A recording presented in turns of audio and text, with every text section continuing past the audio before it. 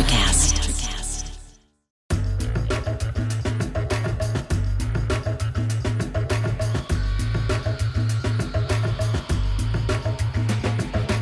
This is Entrepreneurs Exposed, where we speak with all kinds of founders and creators doing amazing things in business and beyond. On the show today is Mark Angelos. He is a sales leader from the fintech world and the founder and CEO of Invictus, a communication and content marketing services company for blockchain startups and creator economy entrepreneurs.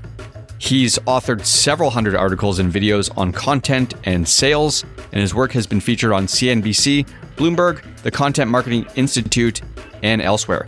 In this episode, we dive into Mark's origins on Wall Street, his last days at Lehman Brothers back in 2008, how he pivoted from the world of finance into content marketing, why AI and ChatGPT will devalue many marketers and copywriters, how to build rapport and relationships using context, not content, and so much more.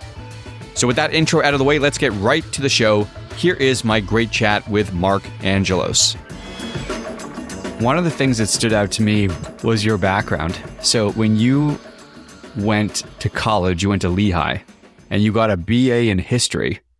And here's the list of activities and societies that you belong to. Okay, this kind of stood out to me. So college radio broadcaster, newspaper writer, rock band, track soccer player, and a couple of other items. And you graduate, and then you end up on Wall Street as a trader. How does this happen? Don't remind me. First of all, I was an artsy kid. I like to talk. I like to be in front of people. I ended up at Lehigh because my oldest sister went there, and she's a super performer. And Lehigh, for those who don't know, is a very high-end engineering university.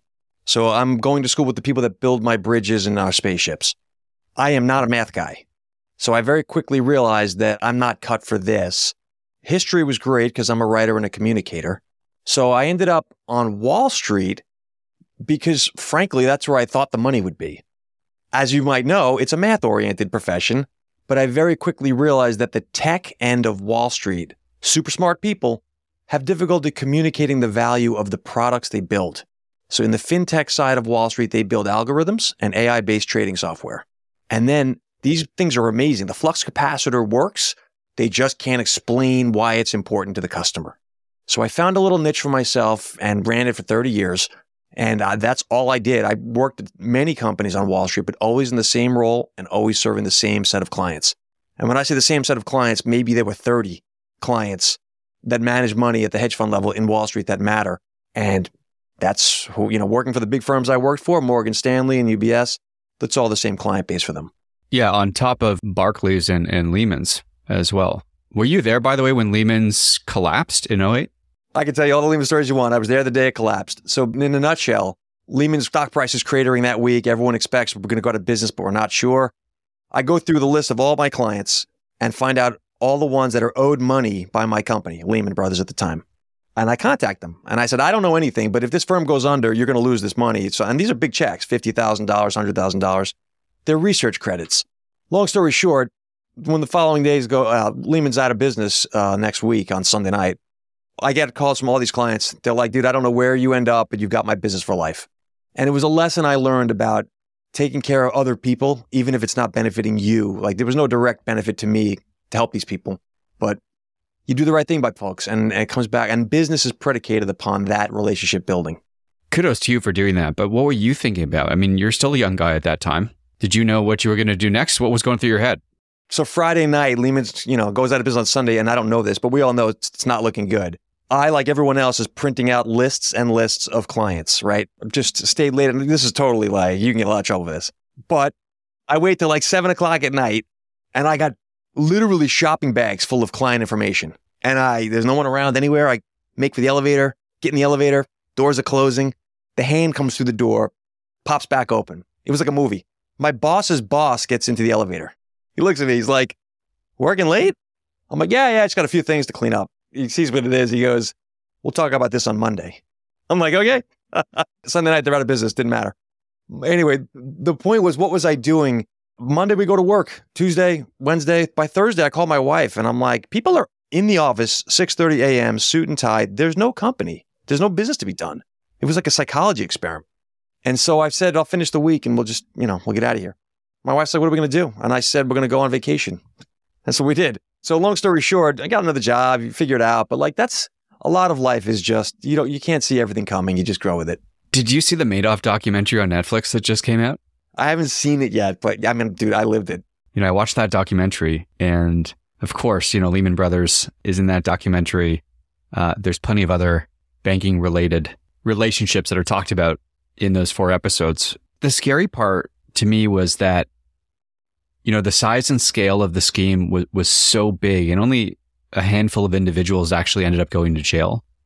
And nothing happened on the banking side. Like, it's a $65+ billion Ponzi scheme, and the bank account resides with JP Morgan Chase, and nobody at JP Morgan Chase goes down for anything related to this Madoff thing. Don't get me started. I mean, I could tell you stories, but I'll tell you a brief one. Madoff, what most people don't realize, the regulatory body for Madoff, FINRA, which is the financial cops, basically, they would be trained annually by the Madoff organization. So he was on the inside, one of the good guys helping these securities regulators out for years. This is public knowledge. And so nobody looked too closely into it. I mean, it makes sense now. But when things did finally go down, there were a lot of folks who were buddy-buddy, and I don't know anything but I can suspect. Clarification question on that. So how does FINRA differ from the SEC? Because he also had a relationship with the SEC. So FINRA is a NASDAQ-specific regulatory body that is a industry run. So the difference is the SEC is actually federal government U.S. It's at the federal level. FINRA is an industry-run organization for self-policing. The idea was, I think it was 1987, there was a scandal where the market makers were colluding, and they needed to either clean up their act and police themselves, or they were going to get some draconian regulations. So FINRA has been in place to prevent the SEC from having to take a tighter, tack with the securities business. The thinking is the brokers would rather regulate themselves and that's what FINRA does, than have the SEC come in there. How did you pivot from 30 plus years on Wall Street to Invictus and your current niche, which you've carved out beautifully, by the way? How do you make this transition? When I was working on these algorithmic trading desks, and so the real traders who knew math were out there on the cash desk, as they called it, were trading, buying and selling stock. And I was in the electronic arm where I would train the customers on how to use the machinery of algorithms. So algos don't always work the same way every day, depending on what the market's doing. You trade differently than I would trade, so I need to customize your software for that. This type of thing. Most people, and especially when you're talking big ticket trades, $1 million trades, they don't want to just hit the enter button and hope it works. They want to understand, what is this thing doing when my order comes into your system, Mark? What happens? So I was explaining it. And finally, I'm like, I'm just write it down, which then became easy. Let me just put this on LinkedIn. I started publishing a weekly LinkedIn, I'll call it a column. Never mentioned a client, never mentioned a product by name, and I never mentioned my company. But I just said, these are the questions you should be asking your brokers. If you manage money on Wall Street, these are the top concerns you should have. And most people don't know this, but even today, Adam, when you press the enter button and the order goes down, it never makes it to the New York Stock Exchange. Electronic wholesalers like Virtu and Citadel will buy that order flow and trade against it. It's legal. The point is, people don't know how the stock market plumbing works. And so in talking about that repeatedly, I started to develop a following. I started to be contacted by my competitor firms for my opinion on potential hires they were thinking of making into their trading desks. I'm just a sales schmuck, I'm a nobody. But I realized, power of content. Now I know that as content marketing, but at the time I didn't know about that. Soon enough, several of my articles that I was posting for free on LinkedIn lifted and published in major media. And I'm talking like Bloomberg, Traders Magazine, without my permission, which didn't sit well with the bosses, right? There's a lot of compliance around securities trading. And so while I was writing these LinkedIn columns and I was just becoming the best sales guy on the team, not because I'm good, just because I'm the only one talking about it. So the customers, I would write something, some thoughts on the market. On Monday, the biggest clients on Wall Street would call me up to tell me I was an idiot or that they thought I was smart. But either way, these were calls that I would have never gotten them on the phone outbound. But inbound, they were like, dude, you almost had this right. You didn't have this part right. You want to go grab a drink sometime? So I realized content drives sales. And then the next thing I was thinking, all right, video. If you go to my early LinkedIns, at the very back of them, there's always a video attached. And it's like me in front of a sheet in my basement. It's awful. But I started to put myself through a self-training of if I could rip a 60-second video every day, just straight to camera, no prep, on a sales tip. And I started doing that on Instagram. I did that for a couple of years. So I'd come out of the subway in New York City, on the walk to the building, I would just say, these are the top 3 things you need to know to build rapport with a client. And that, I did it on Instagram because I wasn't allowed to do it on LinkedIn, frankly. They'll take writing and they can do some podcasting in the financial space, but they don't really like face videos. Anyway, long story short, I was doing my own content training. When lockdown happened in 2020, all these firms that yelled at me for all these years came to me and they were like, listen, that crap you're doing on LinkedIn, can you do it with us? Because we can't get out to visit the clients. So I said, I'll do it, but I'm going to charge you. And it looked like a business to me. So the fintech space specifically, I know it. They need help communicating. Sometimes that means sales, but most times it means content. And the blockchain space, for those who care, is the same thing as traditional finance infrastructure, just in a different form. And what I mean by that is there's vendors, data analytics platforms, API builders, tools providers. Like these are all the same in the crypto blockchain asset world as they are traditional finance. And you've carved out this segment as, one of the key segments of your business now, right? You're providing content marketing services for these blockchain companies. Right. That's exactly what I do. For example, a blockchain firm, a layer 2, makes their blockchain faster. The idea is it's data packets. How much do we strip out before we send the message that we can make it faster? And that means you can trade faster, you can transact money faster. So how do you express that and the value of that? That world lives in, well, our product widget does this. The electrons do this. And in real business, people don't care. They just want to know that when I swipe my credit card, I have to wait half a second less for the Visa to go through. So communicating the product into the tangible benefit to the user, it sounds simple, but there's a whole industry around that. And it's especially critical in the technology space. Life is hard, but finding a really great podcast makes the days go by so much easier. Hi, my name is Blue Telusma. I'm a writer, an emotional intelligence coach, and the host of Humanize with Blue Telusma, a podcast where we believe that when you humanize everyone in the room, a great conversation is almost guaranteed. Join us every week here on Electricast as me and my guest co-hosts unpack big topics and interview even bigger personalities with a sense of humor and a dash of mischief. If you're looking for a new best friend in your head, we've got you covered. Electricast. I would agree. Have you heard more recent interviews with Vitalik Buterin? If you listen to this guy try and explain how Ethereum works to a layperson, he just can't do it. To your point, I think this is a swim lane that just requires a little bit of handholding when we talk about communicating what it is their value proposition does for the market. And this is where they struggle. Right. People communicate your thing, whatever it is, to the nth degree. I've worked on Wall Street 30 years. I know it. When you explain it to someone, you really got to dumb it down, like 4th grade level. And that gets difficult when you've lived a life of building precision tools. These are things that are so complex and advanced, and they're in that world. And thank God for that, because you don't want me building it. But when it comes time to expressing the value of it, it's a big challenge. And this is a left brain, right brain thing. I don't look down on this. I understand it. But my point is there's a niche there for sure. A couple things you mentioned earlier about these videos you were putting out. One is this relationship between content and driving sales, which I'll get to in a little bit. But I want to ask you about the 3 things that you do to build rapport. One of those first videos that you did, what are the top 3 things folks need to do to build rapport? So rapport, it's always about know, like, and trust. That's common. The KLT factor is what they call it in sales. Know means you got to be there every day, consistency.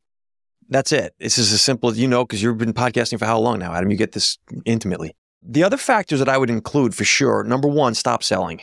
Nobody needs the sales pitch anymore. This is the whole concept of content. By the time anyone speaks to a salesperson, I think it's LinkedIn data. They're 80% through the buyer's journey already. So not selling is selling now.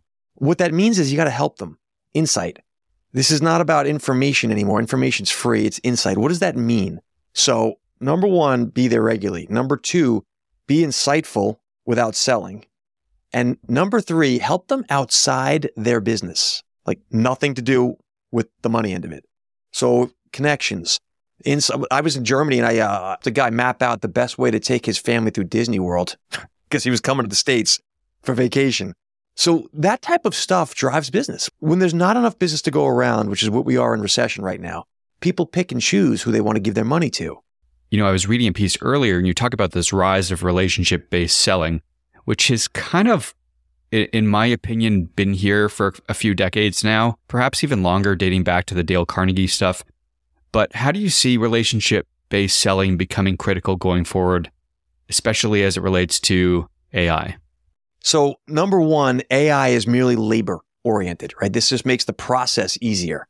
The way AI affects selling is information, as I mentioned, is no longer a sellable asset. I can get all the information from ChatGPT. I don't need you to tell me anything. What I need is you to tell me what it means. So then implementation of the information becomes what differentiates you. How do I use this information is my point. AI is a factor in the creation of things, fair enough, but it doesn't build relationship. And the human-to-human element becomes more valuable in an AI world. You need to know who is the person giving me the information. That's part of the sale now. So if I may be the smartest guy in the world and tell you the best things of how to use ChatGPT, but if I'm a douchebag, you're not going to do business with me. So you need to make sure that you, as a business person, are getting across your personality, your belief systems. Adam, you as an example are running a podcast for 5 years, helping delivering value. Like that's very clear what you stand for and how you help. That's great. And there is, by the way, the value of podcasting. But many people are just trying to make some cheap content. SEO, the social aspect of connecting with the people behind the company, generationally has never been more important. The kids today will simply not do business with a company they don't believe in. And what does that mean? It means that your CEO, whether they like it or not, or whatever small operation you're running, there's a content responsibility is the term I'll use. Because if I don't know you, there's no way I'm going to like or trust you. So social selling, there's nothing new in the world, right? You're right. This is Dale Carnegie. I'm a huge fan of that book. Dale Carnegie nailed it. It's just the same old game done in a different form. Nothing's different. Let's double click though. 2 other themes emerged here as it relates to what you were writing about. So humanizing as a differentiator. This is definitely key with respect to what you're talking about. Connection becoming king. I assume you're also sort of making the claim that the general content is king game. That sort of game is now near over. Is that how you see it? What's next as it relates to what's happening here? Context is king. Whose information is this and why are they giving it? Like, where does this information come from? It may be good information, but I need to know the context of it. So information itself in a Google world is worth very little, right? I can Google it. In a ChatGPT world, it's worth even less. I would even argue it's worth 0. So forget the information piece. Content, which is just information, can't be about information anymore. It has to be about emotional connection. So then you get into the art of building relationships through content. This is no different from befriending someone in high school, pursuing a boy or a girl if you're in the dating scene. You have to figure out, how do I make a connection with these people? What is their interest? What drives them? And how can I touch on that in an authentic way? Because, by the way, humans can smell that a mile away. If you're not authentic, game over. People know, everybody knows. And so the old days of, and I'm going back to like ClickFunnels, automation, outbound, all that stuff, it worked. It did work for a long time. It won't work anymore. Because now that everyone can do it, it doesn't matter anymore. To your point, there's still going to be a content marketing world. It's not going to be an informational content marketing world. How does this play out in the context of sourcing talent, hiring the right talent, identifying folks who have a high EQ, let's say, who understand how to navigate what's happening here? How do you see things going forward? High EQ wins, period. And many times, think of the model of death by 1,000 cuts. These big companies are challenged right now for talent attraction and retention. That's going to continue. And the reason is they don't have the EQ levels at the top level they need. I'm generalizing. But if I don't have a literally charismatic leader I'm not interested in working for the corporate faceless thing anymore. And I'm not just talking me, I'm talking generationally. These college graduates will work for a firm where they believe in the person and will not if they don't. So talent is going to always be driven now, the attracting and maximizing of it, the quiet quitting thing. This has got to do with how much do I want to really commit myself to that person in charge? Do I believe in the mission? This sounds real fluffy. It sounds like real foofy, especially post-COVID. It's the deciding factor in which companies perform and which don't. So when Elon Musk sets up a tent and they are able to make the production numbers happen in a California parking lot because the people want this to happen, is very different. This is going back to when Walt Disney started his studio and he had his animators working for free because they were having hard times. When your team believes in what you're doing and you can drive that, then that's EQ, by the way, you win. Business and finance especially has always been just a numbers. There's the person who can spin the plates the most efficiently. How many plates can I get spinning and maintain them? And that's managerial. That's what most businesses are today, management. And then there's the creator who is thinking, what plates should I be spinning? This is stepping back a bit now. And I need to attract that to myself. All I'm saying is that the EQ factor wasn't a huge thing in big business, and it is now. They just don't know it. One of the other things you're calling out is this return to long-form content. I think you're half right. And the reason I say that is because apparently ChatGPT is so sophisticated that folks are literally writing novels with this thing. So length of content doesn't seem to be, at least at a very superficial level, to be a barrier. What am I missing? Length of content is not the arbiter of quality of content. So number one, short form of anything. Let's go with TikTok. Short form tweets, little mini clips. It's just the appetizer, right? This is them passing the hand-passed appetizers at the wedding. And it's going to direct you down the funnel. It's top of funnel activity to the long form. Okay. I like that 30-second clip of Adam Leventer. Let me go see. Listen, that's a podcast I might want to, and now I go listen to it. The long form matters.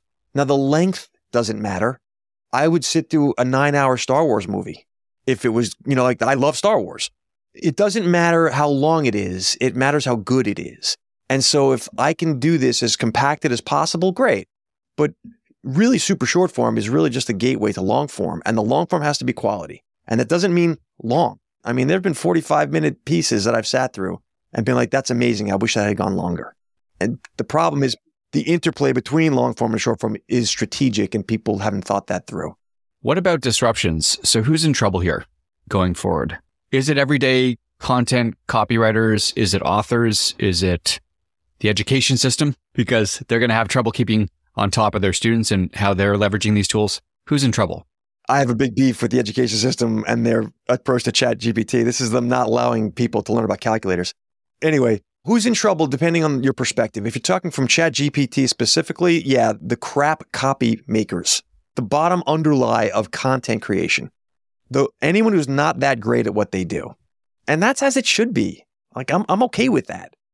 I feel like it elevates the level of performance in production, right? This is about how good is your workmanship. Who's not in trouble and who will never be in trouble? How to use the tools. Who can strategically deploy this to tell a story and create emotion on the other side? And that is not something you can chat GPT yet.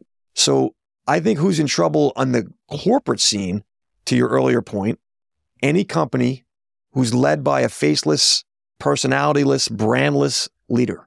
That's a problem. They're not going to be able to attract and retain talent. On the creator side, anyone who's simply not good enough or have enough depth of knowledge of their craft. Because when everyone can do the thing, whatever it is, then the person who's been doing it the longest and has the deepest insights to see around corners gets more out of the tool. When I write content, and I use an example in one of my recent articles. I come out of the finance technology world. I can chat GPT a story and give you top 10 tips how to be a heart surgeon. I could. But if I give you top 10 tips how to build your blockchain tools, I've done that for 30 years and I've seen people that did it and I know what goes into that. I'll give you a much better, more interesting nitty gritty. So this gets to your core competencies. You mentioned this analogy of folks spinning plates, and it's those strategic business minds who use these tools effectively that are going to be the winners. Do you have any concrete examples of folks in your world, companies, clients that you've observed that are using these tools effectively and are profiting or winning from it? Yeah. Jasper, there's a lot of them. Otter. All of these are rough sketch tools, right? You should be roughing up whatever you're doing with them, and then you can go build off of it. Listening to interviews, I don't know him personally, but Justin Welsh, who's a solopreneur, Saturday Solopreneur is his newsletter. He was talking how he's dabbling with this. I know Joe Polizzi, actually personally, and he's dabbling with these tools. These are people who are trying to create content that benefits a larger community. They have the expertise that they will overlay onto it, but this is the baseline of what I want to make a piece around. So in my case, in my world, how to communicate and sell with content. I would, work up top 10 best uses of GPT, let's just say. And I'll look at that and I'll think to myself, too generic, let's apply it now. If I were trying to train a person to do this, like sit with me, what would I say? So ChatGPT, Otter, Jasper, all these AI tools, they're like the Word document or the Excel spreadsheet in the old days. It organizes you. It does. They're great. And you should use them. But if you're just going to hit print and submit, you can tell. What about distribution channels? So where folks are going to tell their stories going forward? There's the B2C company, there's the typical B2B company. If you're a B2B player, you're likely going to look to LinkedIn first. If you're a B2C, you're selling a product, you'll try and leverage social media to some extent, or you should be, Google, etc. I want to ask you what you're seeing in terms of trends, and then obviously ask you about TikTok and where you see the future of this company headed, in particular in the US, where there's so much geopolitical tension tied up in TikTok's ownership structure, because as I understand it, ByteDance is still the parent company that wholly owns TikTok, and therefore there's a lot of sensitivities, in fact, as to where the data on US users is going. So what happens to TikTok going forward? Do you think there's a risk that this platform actually gets shut down in the US? I do. I think that honestly, Elon Musk and Vine make a comeback. I think that TikTok is the political hot potato right now. Whether you agree with the whole conspiracy of the Chinese Communist Party or not, people are nervous. And so perception is reality in business. Ultimately, I think there'll be action. Maybe it's just America, or maybe it's not. But yeah, I do believe that TikTok eventually gets banned. Do you think this happens in 2023? I don't think in 2023, but I do think that the US election cycle comes around and then people want to make their imprint, right? So that and this is this is a gimme.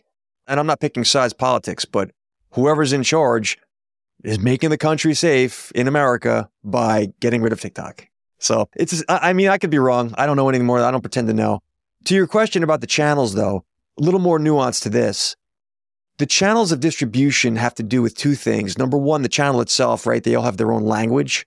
The suit and ties, theoretically, are on LinkedIn. The kids are on TikTok with the baseball cap. I'm generalizing, but they're different languages. But it also has to do with the person. Certain people, especially in the tech world, are better on camera or are better on, written. You've been doing the audio. Like the format through which you express your thoughts matters. And that comes from your personality. Like some people you can throw in front of a camera and that's fine. And other people who are super smart, you just don't want them hemming and hawing in front of this thing. It's not going to help their company. So mixing and matching the formats, the mediums, the types of content to the platforms. And I don't agree with being everywhere out the gate. That's just like the Gary Vaynerchuk model is tough to manage unless you have 35 people working for you. But I do think that there's a conversation around you need to know yourself and how you communicate, your style. The thing you're communicating about matters, right? The technologists are on Twitter, but the no-code, help me understand solopreneur people are on LinkedIn. So you have to understand the platforms, yourself, the product, and then you figure out, okay, what's going to connect? One of the topics that we had to chat about today was this evolution of the creator economy and how it's changing traditional business.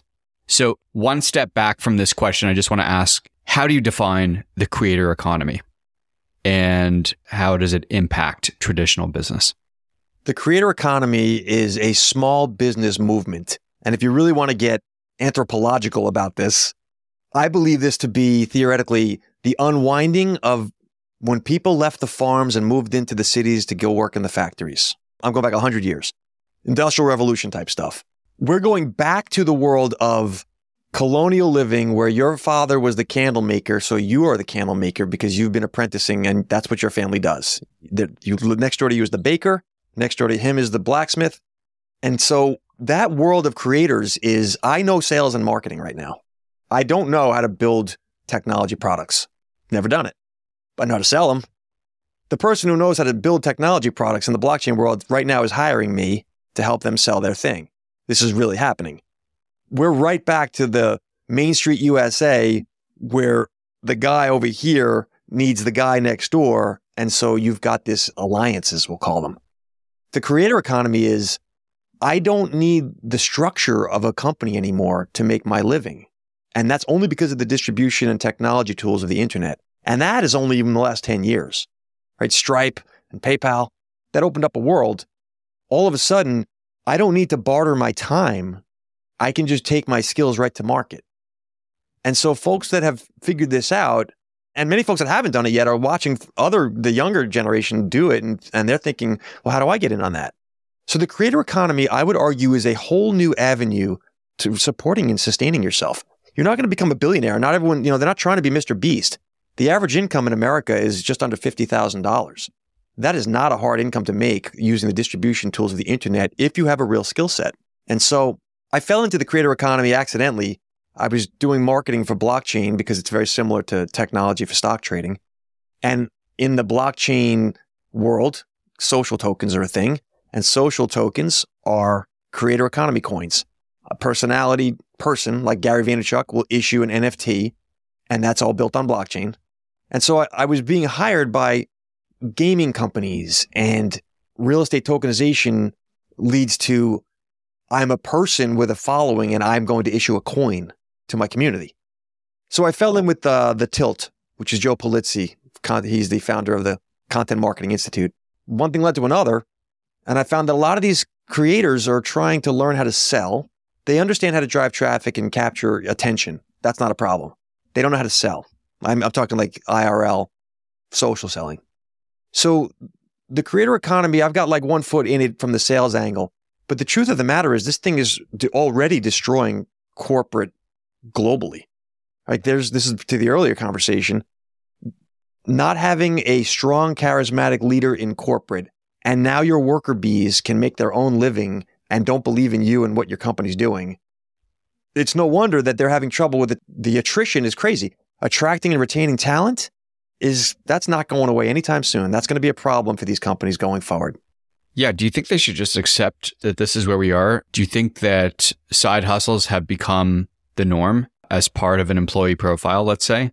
Do you think that companies just need to understand that they're not going to be able to build the kind of corporate culture that's rooted in long-term company loyalty because of what's happening here? I don't think that generalization stands. I think that you have some and some. Not everybody wants to be a creator economy solopreneur. We live in that world, so that's great. But there's something to be said for, I want the camaraderie. I want to be able to be structured. I want to be part of a team that's building something meaningful. And employees, it's not bad to be an employee. It's just got to do with matching your personality. The problem was for all those generations, there was no other choice. Much like school is built for a certain type of kid, work was built for a certain type of adult. And now there's an alternative for the other type of adult. That's the creator economy. Your kids are in their late teens. They're going to go off to university, college, hopefully soon, start careers. And you as a father probably have some thoughts as to how they best navigate this. Do you feel like now is a time to diversify one's skill set and move back toward being a very, very effective, agile generalist versus saying, going back to your Lehigh background, going on all in on chemical engineering, let's say, coming out with a 4-year degree in engineering, but not really knowing any other skills? Who is more at risk in the next decade, do you think, the specialist or the generalist? I personally believe that the specialist is more at risk, and here's why. AI. If it can be learned, if it's information driven, I can do it through a machine. It's the combination of creativity with that. It's EQ plus IQ, right? So to answer your question, my kids, I came out of 30 years of a corporate career, finance, very, very buttoned up suit and tie. So I've seen both sides, 3 years now of entrepreneurship. I don't care what they do. I want them to be happy, right? So like every parent, same as you. Whatever they want to do, fantastic, you'll support. But you want them to have the choice. And that choice, again, is predicated on their personality types. And not just my kids, yours and everyone else's. As a parent, you have a pretty good idea of what your own kid is pretty good at and pretty not so good at. And so you'll try to steer them. But at the end of the day, they need to work in combination with skills either they have internally or with other people to be successful. Right? I love the concept of a solopreneur firm. I do. It's very appealing. But in real life, that ends up being combinations of solopreneurs create bigger things. So for the kids' perspective, the idea of collaborating would be considered cheating in school. The idea of innovating would be not following the curriculum in school. So I don't want to poop on school, but I feel like there needs to be, the school will evolve because the needs of life are already moving ahead of it. The kids will end up learning a core set of skills. Doesn't matter what it is, communication, computer science, engineering. They need that. But then they need to figure out, where do I plug that into? And that becomes, what people am I going to organize with? Right? There's another piece now to school because of this whole creator economy thing. It's interesting that this is the approach because as a finance guy yourself, to me, it just sort of makes sense. We diversify our stock portfolio. Why not try and diversify risk when it comes to our careers? It's kind of dangerous to go all in on something. At least that's the way I see it over the course of the next decade.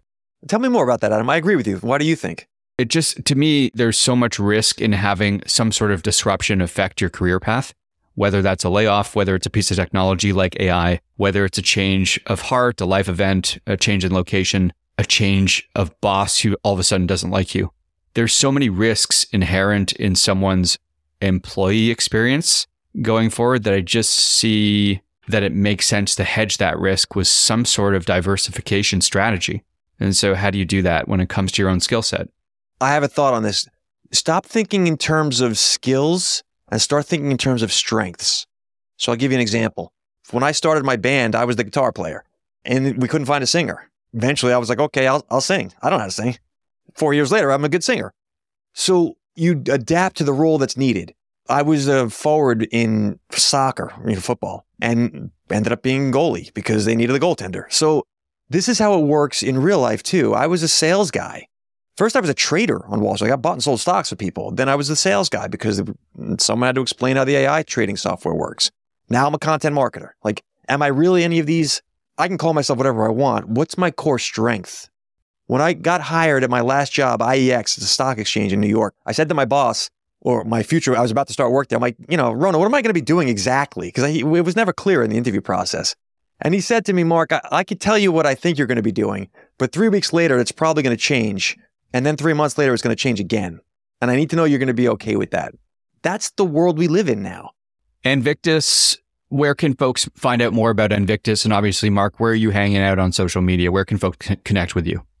My big social is going to be LinkedIn, and because that's my world where I come from, and Twitter. I run a podcast called Web 3x3, which is a weekly insights on what's going on in the world of Web3 business, marketing. If you find me anywhere on socials, it's Mark Angelos NYC. Mark with a C. Well, as always, it's such a great conversation every time we get in a room. So really appreciate all your thoughts and thanks for sharing the time today.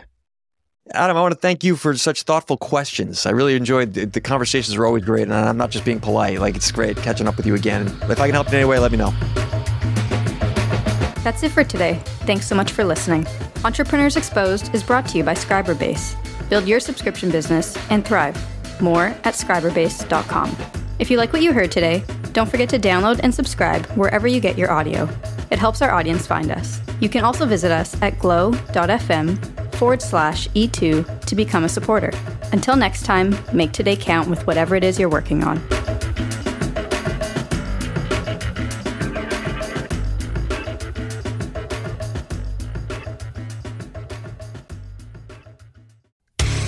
Hey there, I'm DC. I host the rock podcast, Back to the Arena, The Interviews. It's about a 30-minute podcast where I talk one-on-one with a band who has released new music. You can find us on all the best podcast sites like Spotify, Apple, Google, iHeartRadio, and more. If you're a rock fan like me, subscribe today to Back to the Arena, The Interviews. Electricast. Hi, I'm Leslie Cadet, host of Her Extraordinary Life by Design podcast, where we celebrate women who are shaping their lives one extraordinary day at a time. I speak with women from all over the world about what they do and how they are passionately pursuing their dreams and creating meaningful impacts on their communities. So come join us and learn about all there is to learn about these extraordinary women. Electricast.